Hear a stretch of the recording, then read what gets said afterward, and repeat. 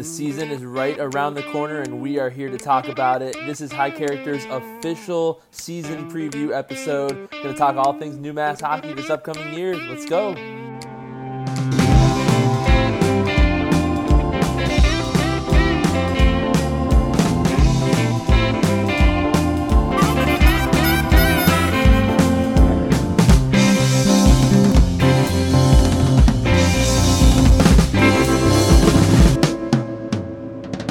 Hello, everybody, and welcome to episode 32 of High Character. Today, we are coming at you guys with our official season preview. Full episode. We're going to talk about everything to expect going into the 2022-2023 season for UMass Hockey. My name is Cameron, and I am joined today by my good pal, Evin. Evin, how's it going, man? It's always going great when you're looking forward to a UMass Hockey season. Like, it doesn't get much better than this. I've been waiting for this moment for however many months it's been, basically 6 months at this point, maybe 5.5. Like, it feels so good knowing that. I mean, obviously there was the exhibition game that sadly neither of us could make it out to at that time, but obviously we're looking forward to the first non-exhibition game of the season, one that's really going to go down for the record books, I guess. I mean, not really like a record book, but obviously in terms of the record of wins and losses this season. So super excited, ready to get this episode out to everybody. Looking forward to it. Yes, we're super excited to get some official games under our belts. Just a couple days away from trip out to Springfield, Mass to play AIC. If you weren't planning on going to that game, it's $2 beer night at the Mass Mutual Center. So make it down. We'll have a full pregame episode coming out Friday afternoon for that game. But for now, we just want to talk about the season as a whole, maybe like go through the exhibition game a little bit. And more of what's going on this season, some talking points from recently on Twitter, stuff like that. So yeah, I guess we'll jump right into the exhibition. It was on Saturday, UMass versus Sacred Heart at Mullins Center, and UMass took the L in this one, 3-2 Sacred Heart. Obviously exhibition, just trying to get experience for a lot of the young guys, but you mentioned we weren't there. From what you've heard and seen about the game, what were kind of your main takeaways from this one? Yeah, I mean, I was listening to WMUA Sports, like their radio stream. Shout out to them. They've been doing great work. And I've been obviously watching Twitter like an absolute hawk. So I was pretty tuned in to like just kind of the overall conversation regarding the game, even though I wasn't there physically. But just overall thoughts. I mean, the word that I saw a lot was sloppy, and just like the word turnovers a lot, which is to be expected with a new team that's trying to gel. Obviously, we do like to play a pretty big possession style where we want to try and handle the puck as much as humanly possible and keep possession of it. So it's a little disconcerting to see that as like the main word, is saying that like we're sloppy with the puck and we weren't holding on to it as well as we wanted to. And obviously, I mean, giving up 3 goals, especially to a team, not trying to diss Sacred Heart at all, but if you're giving up 3 goals to a team of their quality, not the best look. I mean, obviously, on the other hand, it's definitely a case of it's good that we're catching these mistakes now. Rather, like that's why we have exhibition games. You obviously want to recognize your faults and try and fix them before you get into a real game scenario like that, one that's actually going to count. So again, little concerning, especially to hear some of those certain buzzwords that I was seeing online, but it's good to know that we are recognizing the flaws early enough so we can fix them. Yeah, and you mentioned recognizing the flaws and improving. Coach Carvel kind of echoed that sentiment. Like, team didn't play great, like everybody saw. Wasn't a great performance, but it's good to have an exhibition game before the regular games get started. Know where to focus your attention to, what needs to improve. It's even good to have this game coming up against AIC before we get into the home slate playing number 1 Denver in a couple weekends from now. So not too much to be concerned about, in my opinion. We saw the new first line score a goal, first goal of the game, Cal Kifuk, from Lebster and Alger. We'll probably see a lot of goals from Kifuk and Lebster this year. And then a goal from Kenny Connors in the third period with the all freshman line. So I guess good to see some different names scoring.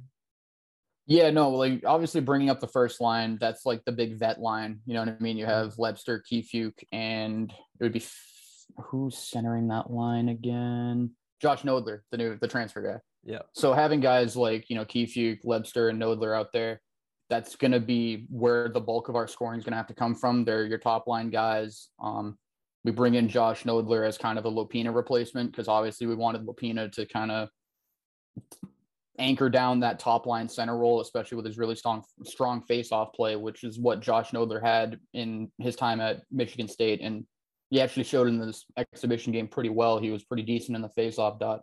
And it's also good that you mentioned the all, I guess, rookie freshman line, however you want to call it, because in my opinion, they're going to be another reason why we're like, if we ultimately become a very successful team this season, it's going to be in large part to them, in my opinion, because we're going to have freshmen playing really big minutes in really big positions and roles. So if they're on the top of their game, making big time plays, the whole team's going to benefit from it. This is going to be a team that's not the most experienced in comparison to the rest of Hockey East. So we're definitely going to need to kind of almost embrace that inexperience and trying to not let it affect us and just play your game as if you've been here the entire time. You know what I mean? Like, as long as you can act like you've been in Hockey East your whole career and just acclimate to that really quickly, we're just going to play way better for it. So it's really good that, you kind of mentioned both of those lines, because in my opinion, those are going to be the two most important lines this season. Yeah, and we talk about these lines. I think it is important to note that in our conversation with Coach a few weeks back, he said for this first game, just give me some lines, and then we'll go from there. So with what he saw in this exhibition game, there's a very good chance he might mix and match some of these lines up. There's just a very good chance this won't be the final iteration that we see come AIC or come the rest of the season, but it's a good starting place, I think. I think there's some intriguing storylines to be had all over the place, honestly. Yeah, no, you definitely are correct with it being all over the place. Like goalie, defenseman, and forward, like everywhere is just kind of up in the air right now. I think just overall, I do kind of still like the idea of those two lines, because I think like the line composition that I saw from that exhibition game, I obviously didn't have like a perfect like roster of lines in my head before that game, but then like when I actually looked at the lines, I was like, okay, this all makes a lot of sense. Like there wasn't anything that kind of just came out at me and made me say like, what the hell are they thinking? You know what I mean? Like it all kind of was just lining up, like checking line, scoring line, energy line, like everything was just kind of there making sense. So I totally agreed with the lines that Coach put out there, even though I didn't actually see them play in person and it couldn't really pass the eye test for me, you know what I mean? Yeah. But just on paper, it made a lot of sense. So I thought that was looking good. Yeah, and I guess we could talk about the goalies. You mentioned it when you were talking about the lines. Each of the three goalies got one period in this exhibition game. Sacred Heart only scored 3 goals, so nothing really glaring in terms of a goalie giving up a lot of goals. How do you think this is going to shake out as we go in? Who do you think might get the nod for opening night? I mean, looking at the shots per period, I had the box score pulled up before we were doing this, and it looks like Pavicic let up 2 goals on 2 shots. Not ideal. Obviously, I fully believe in Pavicic. Is just clearly sometimes the team could have been playing really bad around him. I have absolutely no idea what the context was surrounding these goals. I was just kind of listening in. Obviously, listening in and reading Twitter does not give you the whole story at all. So I obviously cannot kind of fault him in any way for what was going on in that period. I can only look at the stat sheet and try and extrapolate stuff from there. But Pavicic on paper did not have the best outing. Graham, 1 goal on 7 shots. It looks like 8 shots. I'm not sure if I'm supposed to add them together and out on the box score. I'm being a dope. But and then Cole Brady gets a shutout period with 10 saves. So that you really can't ask for much better. He did his job at the end of the game to try and shut the door and make it, not a worse goal spread to try and overcome, in that third period. So as it stands right now, just in actual exhibition play, Cole Brady seems to be the guy kind of doing most of the work as it stands right now. But again, things could be different when you see people playing at practice. Obviously, the coaches have way more context into this stuff than we do. But on pure paper right now, Cole Brady has the best stats out of everybody. Yeah, and I did think it was interesting. Coach mentioned when he was asked a question about the goalie situation, he even said that Henry Graham has just as much of an opportunity to get games as the other two that you mentioned. So really up in the air. We haven't had this in many years, it being this big of a question who's going to be getting the playing time. Obviously, we had Murray and Lindbergh kind of splitting time here or there, but this really is a toss-up. Well, I imagine that we'll have to see how things go. Maybe even the Denver game, Pavicic gets one game, and Cole Brady gets the other game, something like that, because I'm not really sure how much you can get out of practices and things like that, but it for sure will be interesting. Something that this program hasn't had to face in quite a long time with all the stable goaltending we've had. Yeah, I mean, I really wouldn't think about it as being any different from Murray and Lindbergh, to be quite honest. I mean, if you have two goalies of similar quality, you know what I mean? Like, regardless of what that quality is, you know what I mean? Like, again, haven't seen Cole Brady play. I have no idea how he plays in comparison to Luke Pavicic, because we haven't even seen a lot of him play either. We saw him play, 2-3 games last year? He was not playing a whole lot either. So they're both pretty large question marks. We've seen a ton of Murray and a ton of Lindbergh. We know that they're very evenly matched goaltenders. So I don't think this will be that much, different in the eyes of Carvel. I think he's just going to go with one guy against AIC. If he plays very well, put him into the next game. Keep riding that hot wave until, if he shows you otherwise that, he's not up to the task that night, put in the other guy. You know what I mean? It's just going to be roll with whoever's doing well until they're not doing well at that point, and then give the other guy a shot. Everybody just has to keep going back and forth trying to earn the net. So and that was exactly what Lindbergh and Murray did, and it worked out pretty damn well for the both of them. They're both doing pretty well in the professional hockey right now. So yeah, you are right about it being a similar situation, kind of not knowing what you're getting into, but the main difference is the question marks, because with Murray, with Lindbergh, you know what you're getting. You're getting one of the best goalies in the country, whichever side of the coin lands face up. But with these two guys, it's Cole Brady, who obviously has some experience being from Arizona State, and Pavicic, who really doesn't have much experience. He played one game against, was it LIU last year? Yeah, I think one game against Maine. Yeah, so yeah. We haven't seen much, but definitely I would say, I don't know if you'd call it a point of concern, but just something to watch out for, something that will settle itself over time. Yeah, 100%. Something that could be a bit of concern. There were a few players who didn't play in this exhibition. Obviously, most people know about Garrett Waite. Unfortunately, he is out for the season. Pretty hard hitting injury there with how big of a role he played last year in terms of scoring and things like that. Just wanted to hear your thoughts on what that'll do for this team, the impact it'll have.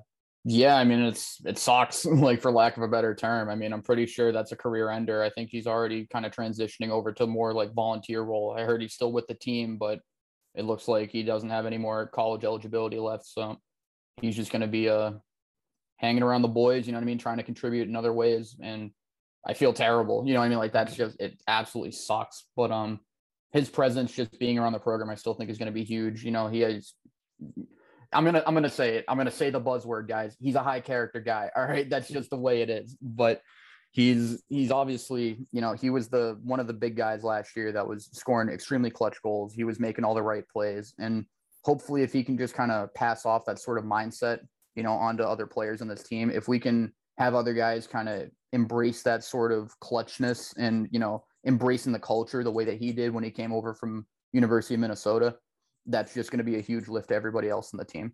Yeah, I don't think there's any doubt that he would have gotten himself a captaincy patch this year if he were on the team. He's that big of a player, so he'll have some big shoes to fill this season for sure. Another player that had a big role for UMass last season, especially as it came down to crunch time in the season, Aaron Bollinger, he will not be starting the season with the team. He didn't play in the exhibition. There was a recent article that came out, and Coach Carvel said that he's out indefinitely. He's not sure when Bollinger will be back. That it sounds ominous on the surface. You don't know how long that could be, if it's a few weeks or half the season or more. So obviously Bollinger played a big part in last season, scored the game winner to win the Hockey East Championship. Probably play some good minutes on the second line defense. So depending on how long he's out, that's a pretty big hit. Yeah, I mean, I literally just talked about Garrett Waite being clutch. Like, I'm pretty sure at one point some of the teammates were calling Bollinger like Captain Clutch or Mr. Clutch. He had some sort of clutch nickname at one point. I mean, it doesn't get more clutch than winning the Hockey's playoffs on your overtime shot. You know what I mean? Like, it's ridiculous. So obviously his presence is going to be missed. I think he's either our most upperclassman, you know, like in terms of like seniority. Like, I think he's a junior right now, which I think is tied for Elliot McDermott on being the oldest defenseman that we have. I don't even think we have a single senior defenseman. I think all of them are either juniors and below. So we are really lacking in the experience department on our blue line, and losing half of our, you know, most senior defensemen, like that's kind of a tough pill to swallow on the surface. So I'm hoping that we can really lock it down with some of the younger guys that we have on that front. Yeah, and speaking of kind of being shorthanded on the blue line, another guy that didn't play in the exhibition was Noah Ellis. He's a freshman coming in. We don't know too much about him or his style of play, but just another injury on the blue line that we'll have to weather for the beginning of the season. Yeah, I was looking forward to him playing some pretty big minutes on this team. He's, I think, a 5th or 6th round draft pick by Vegas. Like, he is a very, very solid two-way defenseman. Like, he can get goals. He can, you know, he's a pretty big guy. I think he's like 6'2". He's pretty big man. So he can, you know, make plays. Obviously, that's why he's here. And we're looking to develop him as much as humanly possible. So let's hope that he doesn't miss any sort of significant time, because that would kind of, you know, weigh into him developing, you know what I mean, a little bit less as time goes on if he's sitting there nursing an injury the whole time. So let's just hope that he's back on the team sooner rather than later. Yeah, absolutely.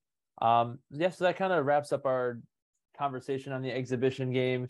Didn't go exactly to plan, but like Coach said, not too much of a cause for concern.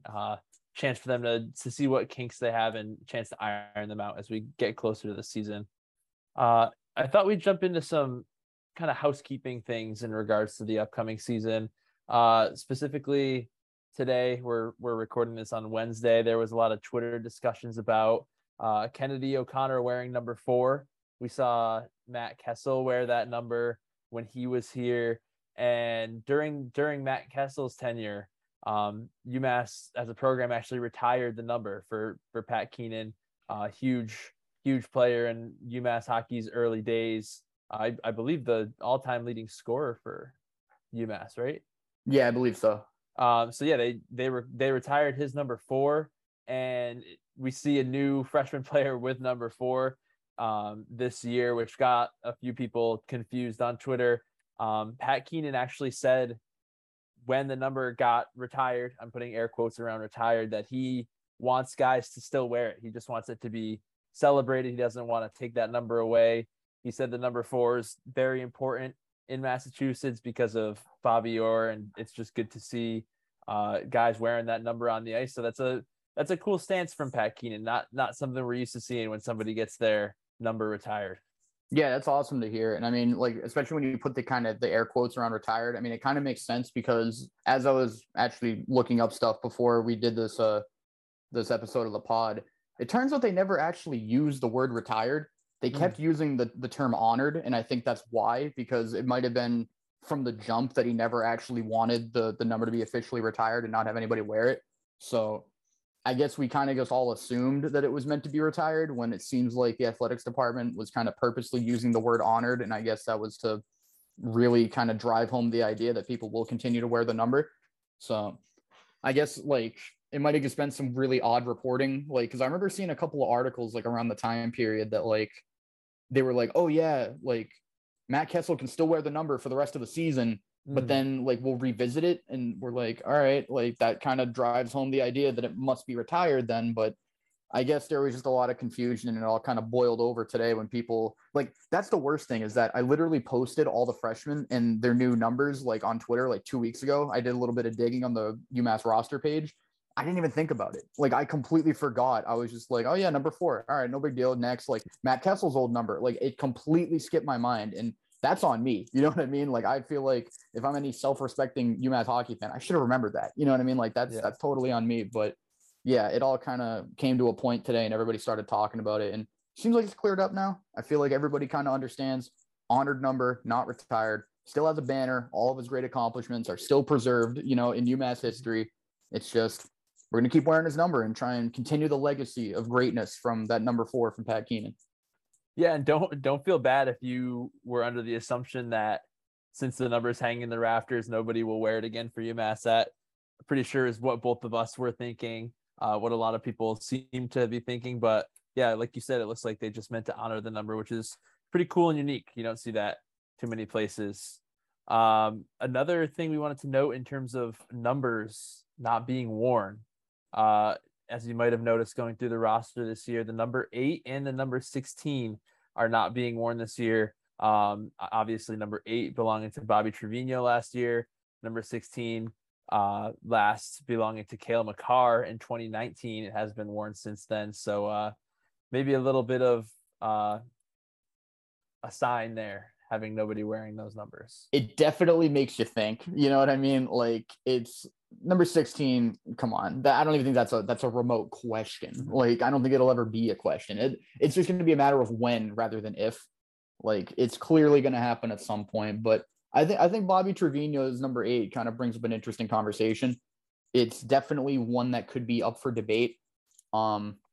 He clearly, I mean, not just on the score sheet, but just in terms of character and, you know, how much everybody embraced him as a Minuteman. Like, he was just that guy. You know what I mean? Like, there's just no other way to put. He had that dog in him. You know, like, he was just that. There are so many different phrases you could use to kind of describe him as an individual, but he just really embodied everything that it took to be a member of the UMass hockey program. So I personally think it's definitely a discussion to be had. I don't know exactly how I stand one way or another, whether it should be retired. I think it's a bit early to have that conversation, but it's definitely, I think athletics probably has it, you know, sitting on the back burner in their minds right now. I don't think it's completely out of the realm of possibility. I differ from you a little bit. I don't think it's even a question that number 8 will get retired. I think everything that Bobby's done for the program, having the first program national championship under his belt, being the best player on the team like last season, it's clearly evident how much of an impact he had, not only on the ice, but off the ice, and just kind of like beating the odds. He's a smaller guy. I think he was 5'8", like being able to be the biggest presence on the ice while being one of the smaller guys was really awesome to watch. I obviously think Cale is no question. I do think that Bobby is also no question someday going to have his number retired. And then somebody we haven't mentioned yet, number 31 is also not being used this year, which I think warrants more of a discussion as well. Yeah, I mean, just to not even belabor the point, and like, I don't even want to forget about this. You just converted me to on the retire number 8 train. Like, that is happening. You should be the one to present it to him. Like when it happened, you just completely changed my mind. And yeah, I don't know if you were on some like crazy debate team in high school, but you just killed it with that explanation right there.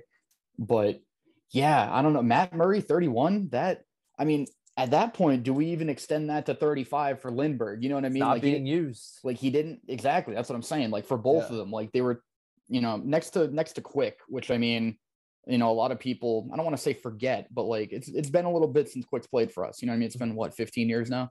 Like, so it's something around that. Yeah, I think if we want to be exact, it's like 17 or 18. But it's been a while since he's put on a UMass uniform, and he was filthy back in his day. He was quite the tendy as well, but you know, obviously didn't have the national championship, you know, under his belt. You know, I feel like goalies is always a really difficult conversation, because I feel like in a lot of instances, people like to attribute goalie success to the team. Like, they tend to be more of a product of the defensive system. I don't think that at all in terms of Lindbergh and Murray, just to clear the air about that. I think they were both tremendous goalies that deserve all the plaudits in the world for what they did. They were unbelievable for us. But I don't know, man. It's a really, really interesting thing to talk about. Like, because you got to remember too, like, it's like the success is attributed to both of them. Like, they both split time almost evenly. Like, I don't think there was a single season where, I mean, obviously besides when Murray played his graduate year for us, like, he basically owned that net, but almost every other season they were splitting time with one another. So, I mean, it's one of those things where it's like, did they play enough to warrant that. You know what I mean? Like, obviously their individual play and their accomplishments certainly warrant that, but you kind of wonder, like, if they were on the team and they didn't have each other to kind of play off of, do you wonder if they share that same success? And I mean, I think they do, but we'll obviously never know because of the situation that they were in on the team. Right. And I think that reasoning kind of works in Matt Murray's favor. Him getting the extra year last year to be completely by himself and prove that he can be the guy. Obviously, like you mentioned, the back and forth, like who's gonna be in net this night, like kind of bouncing off each other. They both had huge games. They both had national tournament games. Lindbergh was the one to win the national championship, but he wouldn't have gotten there without Matt Murray. So obviously they're so intertwined like that.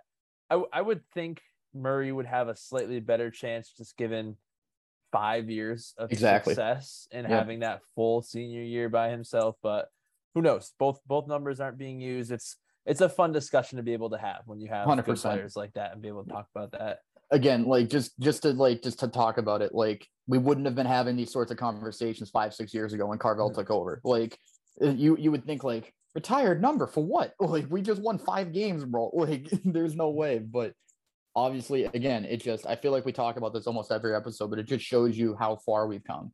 Exactly. Like that's unbelievable to be, just knowing that we have guys that are playing so well, not just in relation to UMass hockey, but Hockey East as a whole. You know what I mean? Like, we're not just seeing guys that are the best player on their team, but potentially best player in the whole conference, maybe all the NCAA. Like that's unbelievable to think about. Yeah, absolutely. And just one more uniform number related item, not having to do with retiring numbers, but I'm not sure if we touched on it before. Tyson Dick, they gave him number 40 this year, which is something that hasn't been done. Usually guys on UMass have been given numbers 1 through 35. We haven't seen one, at least in the last 6 or 7 years, higher than that. So Tyson Dick getting number 40 is an interesting conversation. Yeah, that was something that I ended up having a side discussion with that on my Twitter when I posted all the newcomers jersey numbers. And I think when I did some research after talking with some people on UMass Twitter, I think the last person to wear a number that was higher than 30, and they were a skater, like not a goalie, was William Lagesson. If you remember him from our freshman year, number 37, I believe. And I hadn't seen anybody over that number basically ever since, up until Tyson Dick. It was just, it's super, like, I feel like it's kind of random. Like, I was kind of looking through, like the top 30 jersey numbers. 8 wasn't used, like we've already discussed. 16 wasn't used, like we've already discussed. But I think 15 was still up for grabs.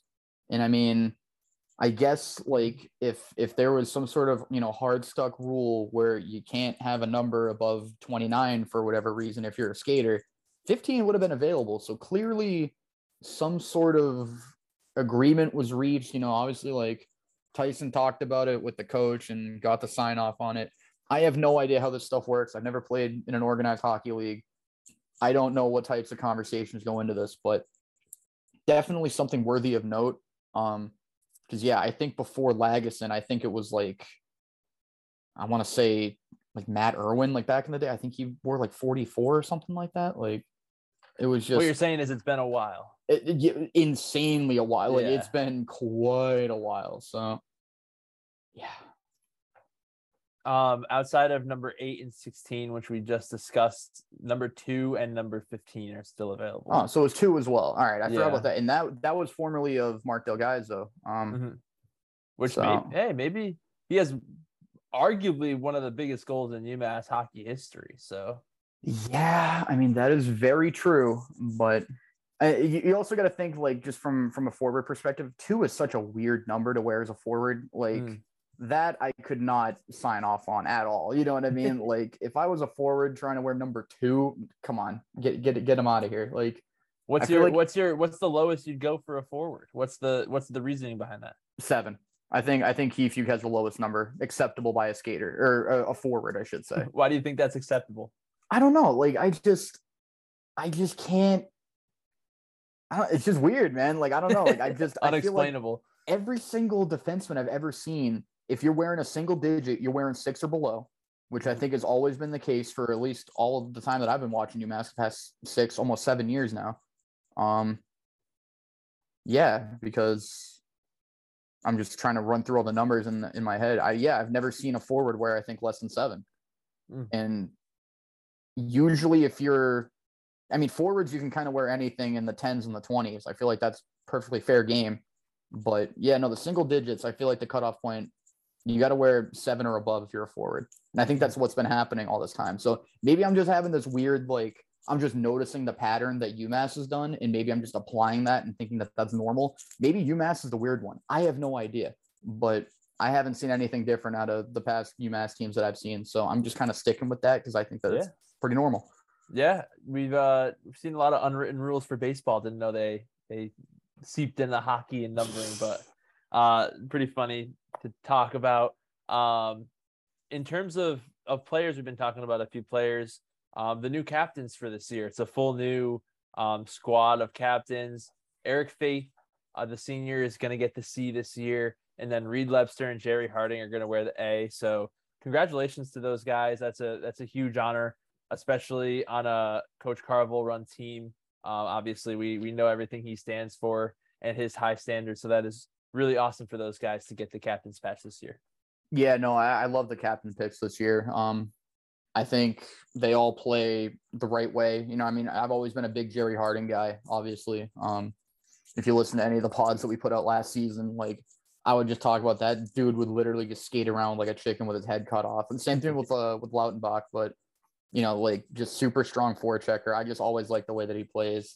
He's just always kind of going in there, giving high energy all the time. But again, super happy for Faith too. I think, he's kind of a slept on player in my opinion. I feel like people don't kind of give him the credit he deserves. I think he's pretty solid defensively. He's a really big body. He plays very hard. Plays very heavy. He likes to throw the body around.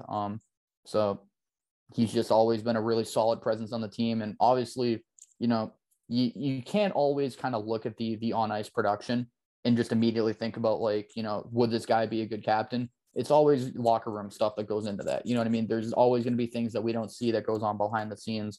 I think for the most part, obviously, Trevino aside, I feel like a lot of our captains, in the time that we've been watching this team, aren't necessarily, top line forwards that are putting up, a point, 2 points a game. They're usually guys that play the right way, have improved a lot over the course of their career, and they kind of exemplify that kind of high character, personality that coach really looks for in the program.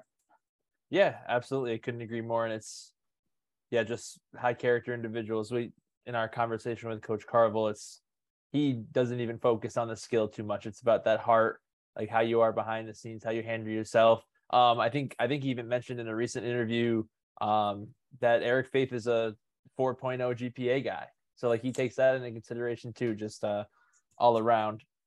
I think we could say it without any issues. High character guy, given he's got the C.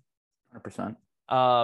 One more housekeeping thing I wanted to mention. It was just recently announced UMass is going to have 9 games on Nesson, which is the most of any of the 11 Hockey East schools.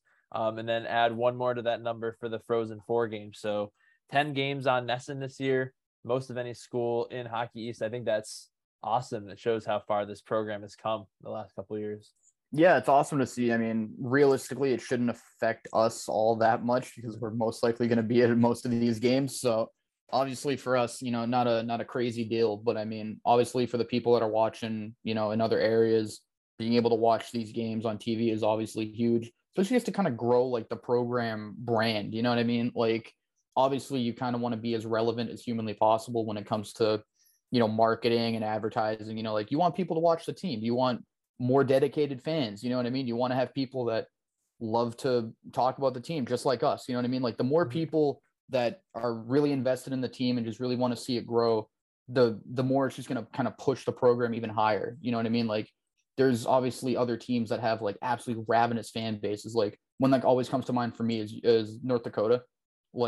Their fans travel you wouldn't believe. I feel to the Frozen Fours that we've been to, there's even if North Dakota's not even playing, you just see random blue or green and black jerseys just strewn throughout the ice. And you're just what is going on here? Why are you here? You know what I mean? But it's they're just huge college hockey fans, and they travel well, and that's the type of fandom that we kind of want to generate at UMass too. So the more exposure that we have on both a regional and a national kind of level to try and just get people to see UMass hockey and how we play, I think there's nothing bad that can come from it. There's only positives.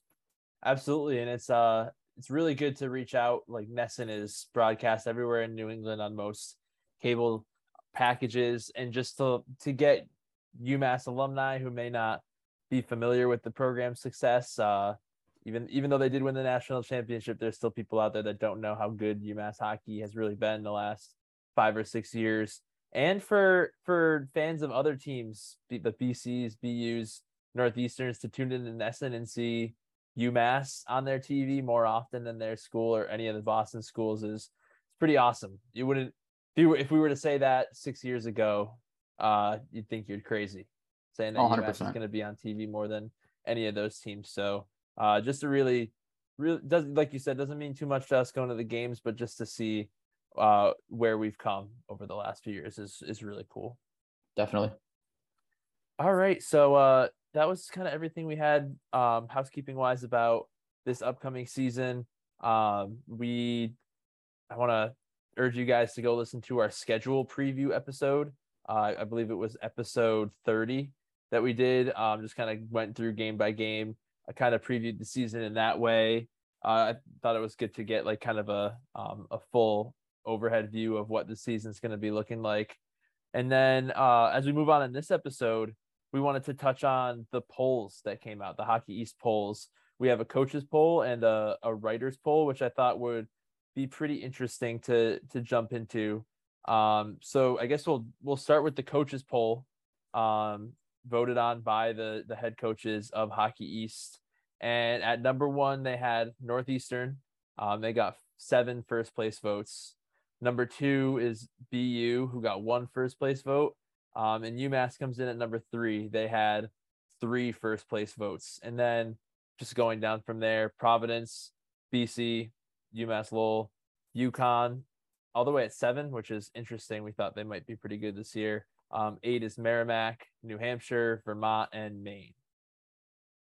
Yeah, I mean, just to start off, there was actually a little bit of controversy regarding this poll because apparently Hockey East couldn't get their act together and make a proper graphic for it, which I thought was super Hockey interesting. East couldn't get it together, huh? Yeah, I know, right? Complete shocker. That's never happened before. Uh-huh. But yeah, it was super weird. Like they originally had us listed as second with 94 points, and they had BU with 93.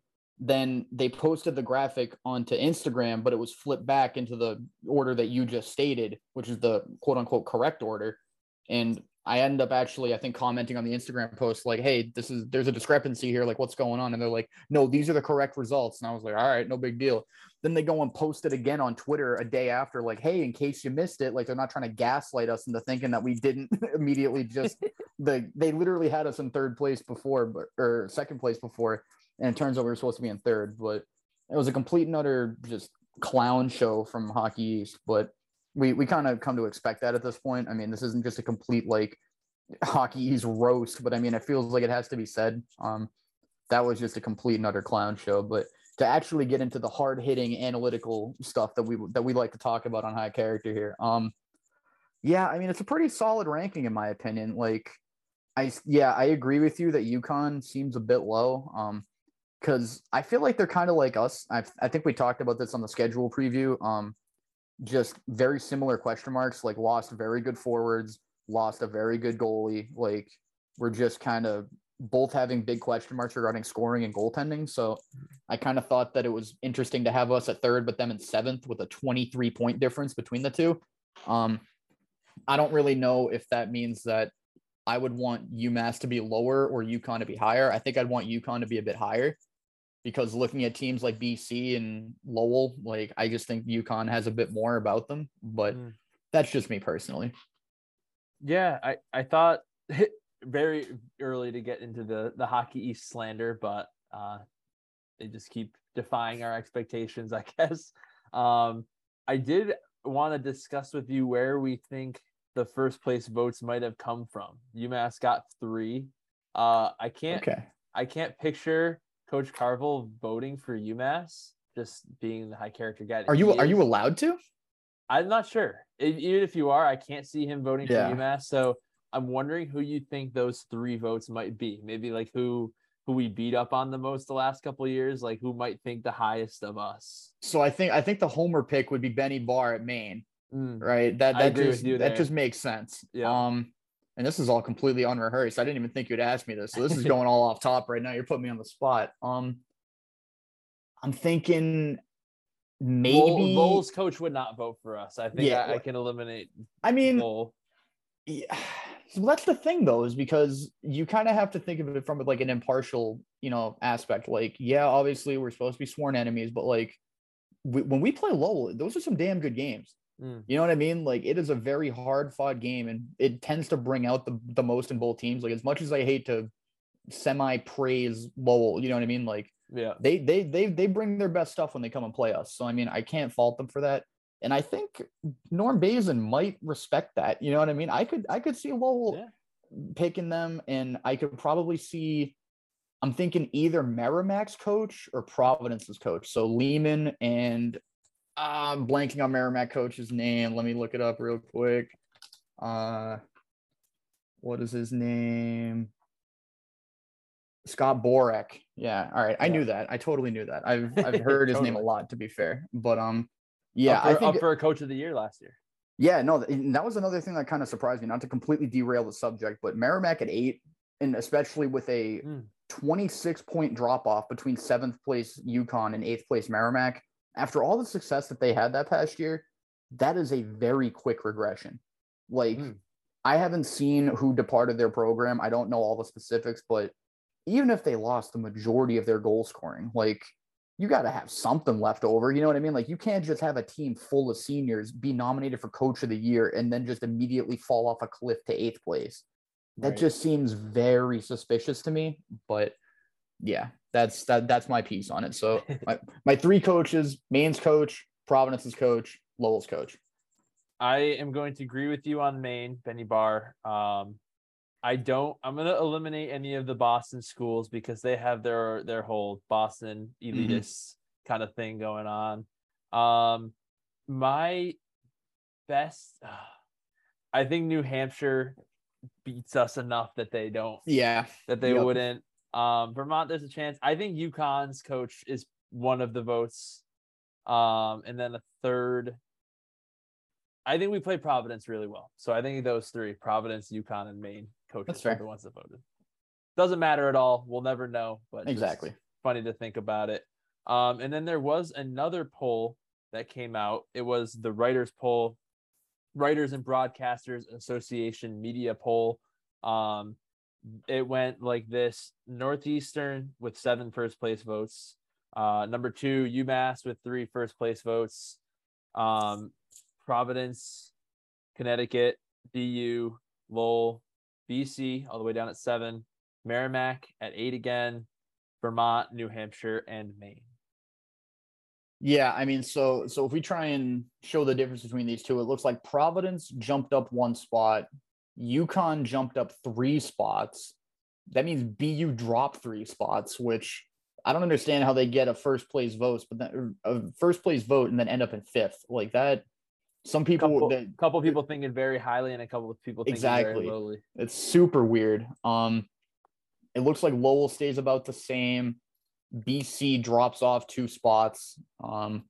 Merrimack is roughly the same, and it looks like Vermont and New Hampshire swap between 9th and 10th. But I mean, it looks like the top half is still pretty split, at least on like individual like spots. Like, obviously, like, but being second in the coaches poll for BU and then dropping all the way to 5th for the writers poll, like, that's a pretty big discrepancy, to be fair. Which I thought was super interesting. It looks like the writers poll is a lot more tight between like the top 8 teams, and then there's just a massive drop off to 9th through 10th, 9th through 11th, which is just insane to me. It kind of seems like on the coaches poll, there's like 3 very distinct kind of like zones. Like, there's Northeastern, BU, and UMass in the top 3, and then you have Providence, BC, Lowell, and UConn all within literally 5 voting points of each other. all right in that middle spot. And then there's a massive drop off by 26 points. And it goes to Merrimack, UNH, Vermont, and then Maine. Like there's kind of three very distinct tiers there, which I find super interesting. So we'll kind of see how that shakes out in terms of like the actual standings this year. Because I didn't actually look to see how last year's poll ended up kind of shaking out with the actual standings. That probably would have been really interesting to see. But yeah, one thing I noticed on both polls, Northeastern's ahead by kind of a lot of voting points. They seem to be the for sure favorite in the conference. UConn, like you mentioned, a pretty big discrepancy. I don't see them being any worse than 4th or 5th this year, in my opinion. And I was a little disappointed in the votes for Maine. I was hoping they might take a jump this year, given how poor of a season they had last year and Ben Barrs being in his second year as coach, but we'll see. I don't think this means too much. Obviously, it's just the opinions of a few kind of contributing to this. I think Coach Carvel would probably honestly be mad for us even taking this seriously. Oh yeah, 100%. Yeah, so this doesn't. It's just an interesting start of a conversation. Obviously, what happens is likely going to be different, but good to see that both the coaches and the writers think pretty highly of UMass going into the season, even with all the change. Yeah, no, that was definitely the craziest thing for me, is just like knowing how much uncertainty there would be in certain parts of our team. You know, like just to still have, I mean, I'm not going to knock them for having faith. You know what I mean? Like clearly, like we're literally coming off of a massive, you know, Hockey East playoff win, and we ended up making the Frozen Four, or not the Frozen Four, the National tournament. Yes, the national tournament. Yeah. Why words are failing me right now? But yeah, so I think that's super interesting to see. We'll obviously see how things shake out. We'll probably have a pretty rough idea on how things will be after the first couple weeks of the season. You know, we'll obviously see if they're, you know, Maine could go undefeated. Who the hell knows? That's just the nature of hockey. But I think it should shape up roughly to around how the preseason poll is. Like, I'm not shocked that Northeastern's a favorite. You have Devin Levi. That dude's going to steal you 10 games by himself. Like, I hate to praise Northeastern right now, but that dude is an absolute freak. Like, there's just no other way to describe it. So, yeah, Devin Levi, an early player of the year candidate in Hockey East, and even for Hobie Baker, we'll see. It kind of leads us into our next conversation. The last thing we wanted to talk about for this season preview, we have a preseason superlatives list. We're going to kind of go through and give awards to players we think are going to be the best in certain spots at the end of the season. So the first one that we wanted to do is the best forward. Evan, who do you have as 2022-2023's best forward? I'm going with Reed Lebster. I think he's going to make a pretty big jump this season. I think he showed a lot of flashes, obviously, the past 3 years. You know what I mean? It's just he hasn't really been given a massive role. You know, like he's been basically a second line guy for most of his time here. And I think maybe with increased minutes, you know, maybe a new line mate in Josh Nodler, we'll see. Maybe the chemistry is different. I think he's going to be called on to – he's going to have to make big plays. You know what I mean? He's first line forward, you know, first line winger. So I think he's going to have to make big plays, and he's going to be put in a lot of positions to do so. Yeah, I agree with all the reasoning that you have, and I'm going to give that to Cal Kefuk. I think he's going to be our best forward this year. I could see him, at least in my headcanon, he'll have the year of playmaking, setting guys up a lot. I think Lebster might have more of a like a cleanup around the net, kind of like gritty goals, like goal scoring type. I think Cal Kefuk is going to be our main playmaker on the forward line this year. I think we both can agree that first line is going to be where a big bulk of the points goes. They're going to get big bump in minutes. They're going to be the go-to guys. So should be fun to watch both of them next year. 100%. The next superlative award we want to give out is best defenseman. Who is your best defenseman? I mean, should we even do it person by person, or should we just spill the beans right now? I mean, we could just beans. we can just time it together. We're both picking Morrow. I mean, yeah. And that I'm going to lead off with my argument. This is not to discredit Ryan Ufko. I believe in Ryan Ufko. He has the Ufko piss missile, as I've coined it. Like, his slap shot is nuts. But I think Morrow is going to be put in more of a position to succeed, especially on the power play, in my opinion. I think he's a position. Man, I didn't even think about that. And you're just coming in, cleaning up my own like inadvertent puns. And I appreciate it. Thank you for that. But yeah, I think Morrow is going to be kind of the quarterback of that power play. I think Ufko might be in more of a position to kind of feed off of him. But I think that will ultimately give Morrow the ability to get both more points. And I think he'll have more kind of instances to show off more of his abilities, I guess, because that's clearly where he excels the most, is being able to make big plays inside of the zone. I just think he has that sort of shiftiness and that vision to make just unbelievable passes and to put himself into really high, I guess, percentage opportunities inside of the zone. So that's why I'm going to give it to him. And I think that is going to be also contingent on the fact that he cleans up his defensive game much more, because that was the kind of an area where we wanted him to kind of improve a little bit, at least for me. I think he had a couple of big time moments where just the defensive effort was a little suspect. I think the defensive kind of decision making was just a little suspect. I think those are all things that once you have a full off season to kind of understand, and now that you have game footage from being in Hockey East and you kind of understand how the league operates, you're just he has all the tools in front of him now to kind of learn from it and to get better. And I think he's going to be able to make that step forward this season. Yeah, and it'll be a lot of weight on his shoulders. We mentioned Bollinger being out for an undisclosed amount of time. He's going to be the guy on defense throughout the whole season. I would say Kessel was more of the guy on defense last year, but it's Morrow's blue line, and I'm excited to see what he does. I think I might have been a little more on the fence than you. I was very close to writing Ufko in best defenseman, but both of them should be really fun to watch. I have pretty high expectations for the both of them going into this season. 100%. I mean, also to not even, and the only reason why I didn't really pay Elliot McDermott much mind was just because I hadn't really seen him play all that much. Yeah. Obviously, I'm going to be a little bit biased between guys that I already know versus guys that I've very rarely seen play. I think I saw maybe a couple of highlights on YouTube when I was looking him up earlier this summer.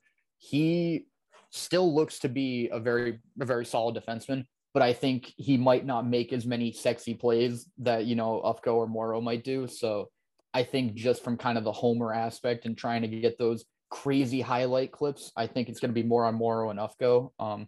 But I think McDermott is going to be one of those more solid, underrated guys that we might be looking back at this episode right now and saying, we probably should have given him a little bit more credit, because he's probably going to be more of the anchor. You know what I mean? And I don't mean that in a Slava Demin anchor, meaning moving pylon. I'm thinking more of like an anchor as in like actually being a very solid defensive piece. Yeah. Slava Demin out here catching strays. I mean, that's a little tough, but for real, I thought we were past that, but I guess the season hasn't started yet. Yeah, I think you make a good point. Definitely a good conversation to have, and UMass is always good at pumping out goalies, defensemen. So should be a good watch this year. Speaking of goalies, who's your best goalie, you think, by the end of the year? Now, I'm going to make this decision right now with a grain of salt towards the exhibition game. I'm still going Pavicic. I think just he's been with the team longer. I think he might get more chances to succeed, at least in the beginning, because at least the coaches kind of know what they're getting with him. So I think he might he just has, I think, the trust of the coaches a bit more currently. And I think, it's an exhibition game. He probably had some nerves. He was the first guy to go in. I bet the team was probably playing quite sloppy behind him. I, again, didn't see him play exactly, so I could be completely talking out of my ass here. I have no idea. But I'm trusting in Pavicic. From what I saw from him last season, in the limited amount of games that we saw, he looked very solid.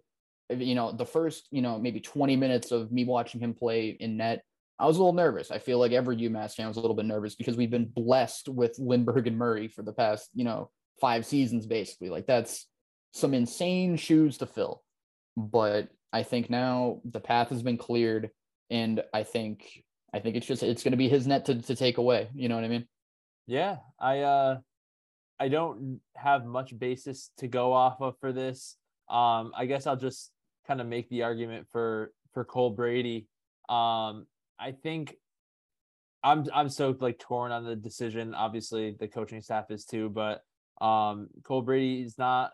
He has a little bit more experience. He had played starting minutes last year for an Arizona State team who basically played odd man rush hockey. He didn't have much of a chance to succeed based on their goals against numbers from last year.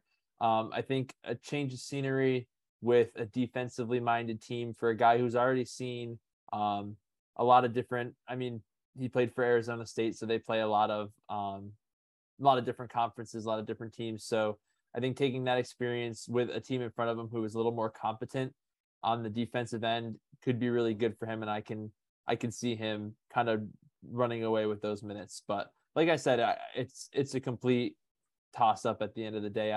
Even the coaching staff isn't too sure what the situation is going to be. So should be an interesting watch for sure. I'm very intrigued to see who will get the nod on that opening game against AIC for sure. Now, real quick though, just because you managed to completely convert me onto the retire Trevino's number wagon, I'm going to try and convert you real quick onto the Luke Pavicic wagon. And it's a very simple argument. He has a massive Minuteman on the top of his goalie mask. Ooh. I think that's pretty sick. Is it the old Sam logo? I don't. So the thing is like, I think like the hole in the top of the mask, like where like the hair would kind of come out and like kind of provide breathability and stuff. It looks like the face is like literally where they punched the hole out of the mask. Mm-hmm. But like they have the whole body. He's holding a sick looking rifle. Like I'm just saying, it looks ridiculous. Do you have a picture of this? Dude, I can send it to you right now. It's on Instagram. Like, let me. It's pretty nuts, dude. I'm gonna be honest. It was very, very cool. So you're trying to sway me with drip being a factor. 100%. He has the drip game on lock. Like it is absolutely ridiculous. Yeah, dude. Like, hold on. Let me screenshot this and send you. It's absolutely nuts. I don't even know if this is all going to be in the pod at this. I think I found it. You probably did. I'm going to send it to you anyway. Like, look at that drip, dude. Oh, that is pure filth. For those, obviously this is on podcast, so you can't see it, but it's that old, like, detailed drawing logo of a Minuteman. I do like that a lot. Like, pure drip factor. You cannot deny that. Like, no, it's got he got the sauce. The power U kind of in the striping there too. That's very nice. So I'm just tossing that out there. Might be something for you to consider. If we're going to judge this off of almost no sort of analytical basis whatsoever, and we're going off pure vibes, I think the vibes there might be a little bit better. That is pretty electric. I have to agree with you there. I'm just looking at the helmet for Cole Brady also. Seems pretty cool. But yeah, that's our goalie pick. It's such a toss-up. I think both of us agree it won't be no ill will to him, but Henry Graham probably doesn't have, even though the coaches say a shot at the goaltender, he's probably not going to be the guy, just given he was the third string last year. Yeah, most likely. But, obviously, again, anything can happen, but I mean, right. In most cases, it seems like there's usually kind of an agreement with the third string goalie, like you're the third string. Mm-hmm. And I mean, again, no slight to anybody whatsoever, but I mean, usually the guys that like we wouldn't be bringing in Cole Brady if we didn't think that Henry Graham could have a solid shot. You know what I mean? Right. And just because Pavicic got minutes last year, whereas Henry Graham didn't, that's what we're going off of. I guess we'll keep going with our superlatives. Most points kind of plays in with best forward, but might not. Who do you think is going to have the most points? Yeah, I mean, I don't think it's going to play in with forward. I'm going with Morrow. I don't want to bring these massive, lofty Kale-like expectations, but you've been comparing him to Kale for a while, on and off. No, yeah, but I don't want to, because again, he's not Kale. All right. No one's going to beat Kale.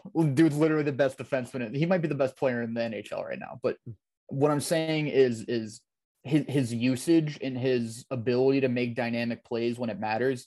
I think Morrow was that guy. Like Morrow, I'm pretty sure in the first 3 weeks of us watching him, he had a game where he literally single-handedly dangled through the entire offensive zone and then literally walked the puck into the net. Like his feet were in the crease when he Against Lowell, by backhanded the it way. in. It was Lowell. Yeah. Like Yeah. that, come on. Like really, and that's as a freshman. And Mm-hmm. again, once he we're talking about most points here. So I mean, we could basically just throw defense out the window here. But he's gonna get so many opportunities to score goals and to get assists. There's just no ifs, ands, or buts about that. He's gonna be the quarterback on the number one power play. That's happening. So Yeah. just having all of these opportunities to make big plays and having just the shiftiness in the hands and the vision. And I feel like his shot gets pretty underrated. He has quite a solid shot on him as well. So, I mean, his release is very quick and very shifty. I think he has the tools to make it happen, and we're going to put him in positions to use those tools to succeed. Hey, I love the pick. If we have a D-man who's playing adequate on defense and getting on the scoring sheet that often, that's a good thing to have. So I would love to see it. As for myself, I picked Cal Keefuke to be the best forward with like a playmaker type vision in my head. So I think I just got to give it to Cal Keefuke.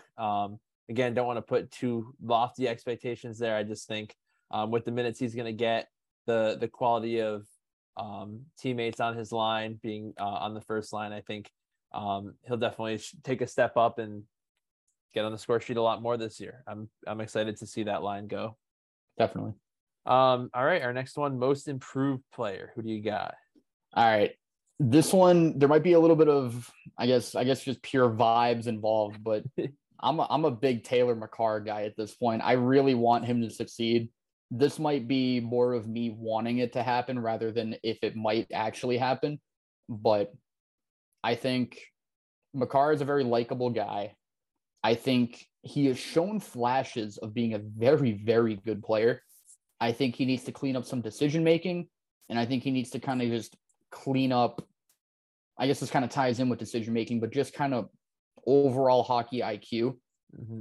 I think sometimes, all right, classic example in my brain that I always think of whenever I think of Taylor McCarr, because it was such a dope moment.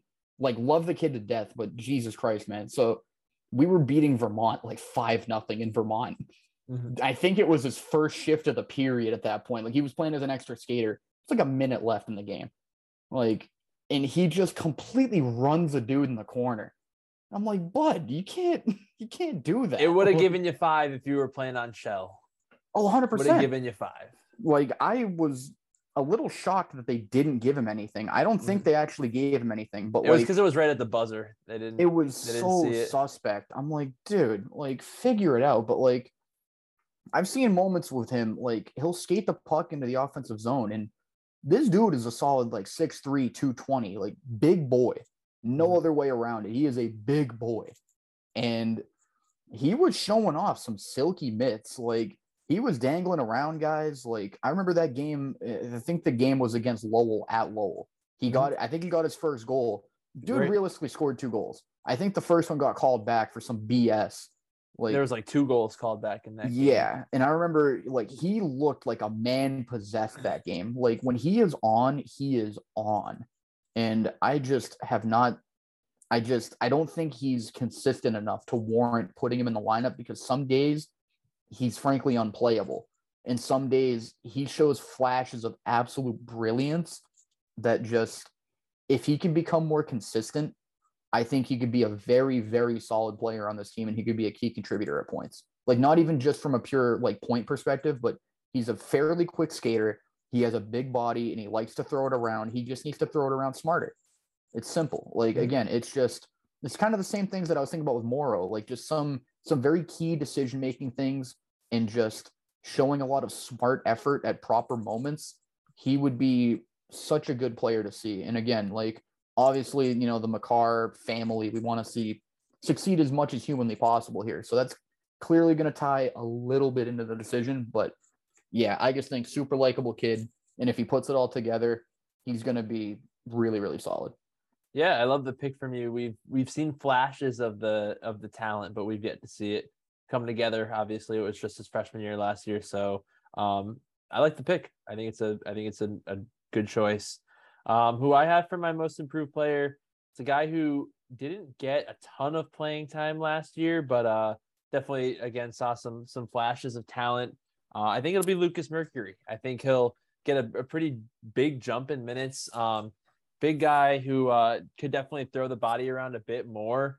Found himself in a lot of scoring chances last year that quite didn't connect every once in a while. Probably should have had more goals than he did, just going off memory from watching the games last year. So I could see him with the increased minutes and having a year under his belt, taking that step up. I don't know your thoughts on that.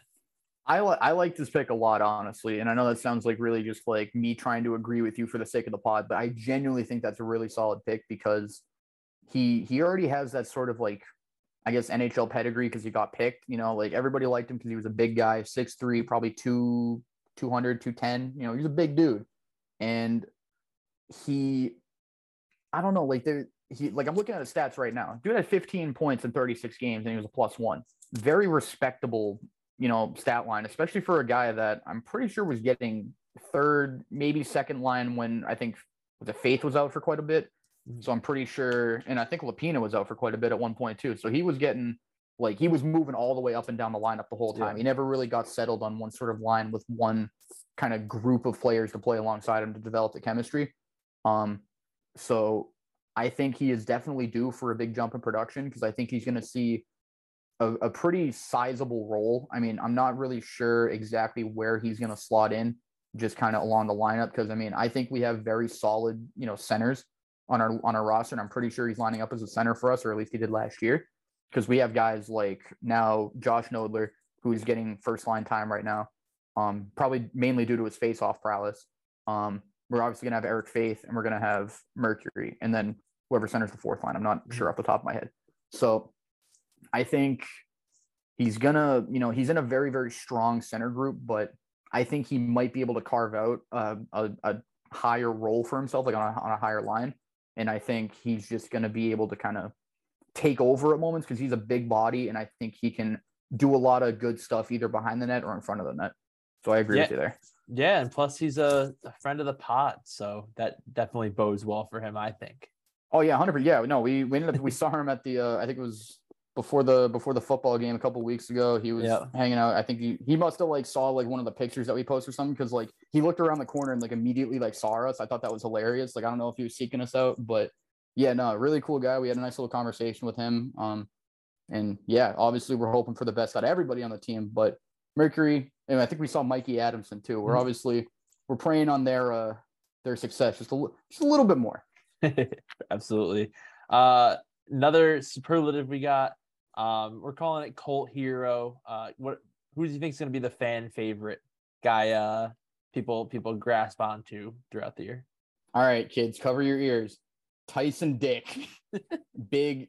I gotta say it. All right, but it's not even just for the last name. I don't want to be that guy. I don't want to just completely disregard the kid's ability. You know what I mean? I can't just be like, that's the guy, Dick, last name. No, it's not like that at all. I mean, obviously it's going to turn some heads and probably get some eyes looking at him a little bit more, because I'm just praying for the fact that we're going to hear starting at right wing out of, you know, where the hell is he from? Hold on, let me look it up. I got to scroll all the way down to the list since he's number 40. Out of Abbotsford, British Columbia. I want to hear Tyson Dick, and it's just reverberating throughout the Mullins Center. Like, you know, the student section will eat that up. They're going to eat it up like it's the most delicious meal out of Burke that you could get at late night. Like there's no other way to put it. So I'm hoping that there will be a future in the next 3 years where I'm getting myself a number 40 Dick jersey, because he's just going to be playing his ass off for us, just absolutely putting up numbers. So hey, that's the guy's taking a number that never gets worn too. You hope there's something like funky, something cool about him just as a person. All eyes are on this kid right now. Last name, jersey number, everything. This man is in the spotlight right now, and I'm praying that he shines, because if everything comes together, it's going to be a wonderful story, especially for the student section. They're going to eat it up like it's pancakes, bro. It's going to be amazing. I love the pick. I do hope someday that you get a Tyson Dick jersey. That'd be incredible. For my pick, you got to hear me out. People love a story, right? People love a good storyline. Cale Makar wins Stanley Cup the Norris, wins all these awards, right? His brother, Taylor McCarr, playing college hockey, not a lot of minutes last year, pretty inconsistent. We've talked about him a bunch. How great would it be if he starts to shine a little bit in the first couple games? We saw it in Lowell, that game where he had the goal, should have been 2 goals. The players love him. They love seeing him score. They love seeing him celebrate. If he can get off to a good start, everybody already knows the name on the back of the jersey. He's going to have a lot of eyes on him. He was drafted to the Avalanche. Obviously, we mentioned Cale, his brother.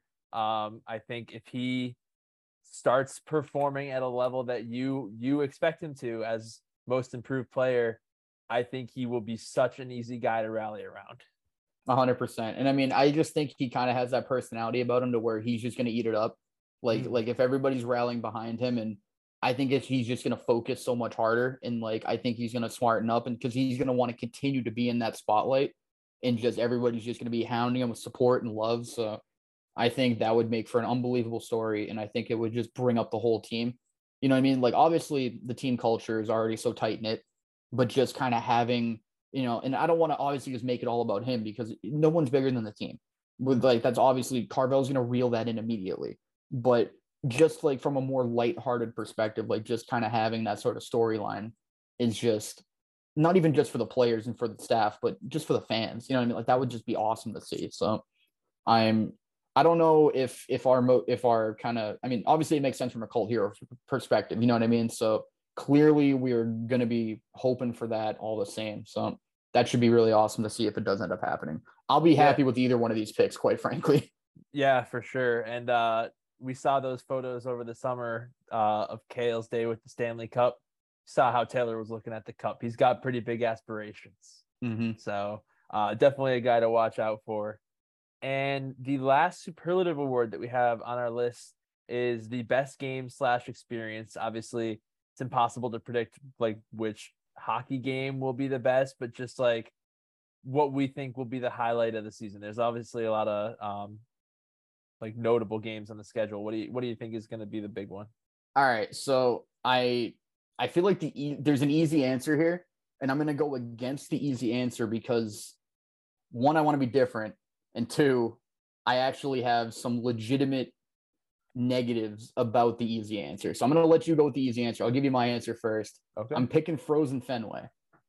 And I think, like, I don't want to, again, spoil your answer. I think everybody kind of has an idea of what it's going to be if you're actually connected to the program in any way, shape, or form. But I'm going to say Frozen Fenway because it's a local event.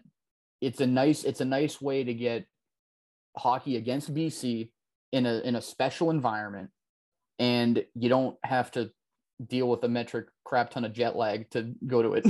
So then there's again, totally not foreshadowing somebody else's pick here, but yeah, I think there's going to be a ton of people that are going to be able to make it out to Fenway for, one of those kind of, I wouldn't say once in a lifetime, but once every 5-10 year type of games, you know what I mean? Mm-hmm. That it's going to be my first time going, and I'd like to think of myself as a pretty dedicated fan, but I don't think I had the money to go because they had us. When did we last play there? I think it was our freshman year. 2016. Yeah, it was our freshman year. Yeah, that sounds right. So obviously being able to go there now is going to be a huge treat. I'm really looking forward to it. Again, especially against BC, and especially knowing that a lot of our fan base is centered around Eastern Mass. I think it's going to be a really good way to get a lot of people out to the game and show a lot of support.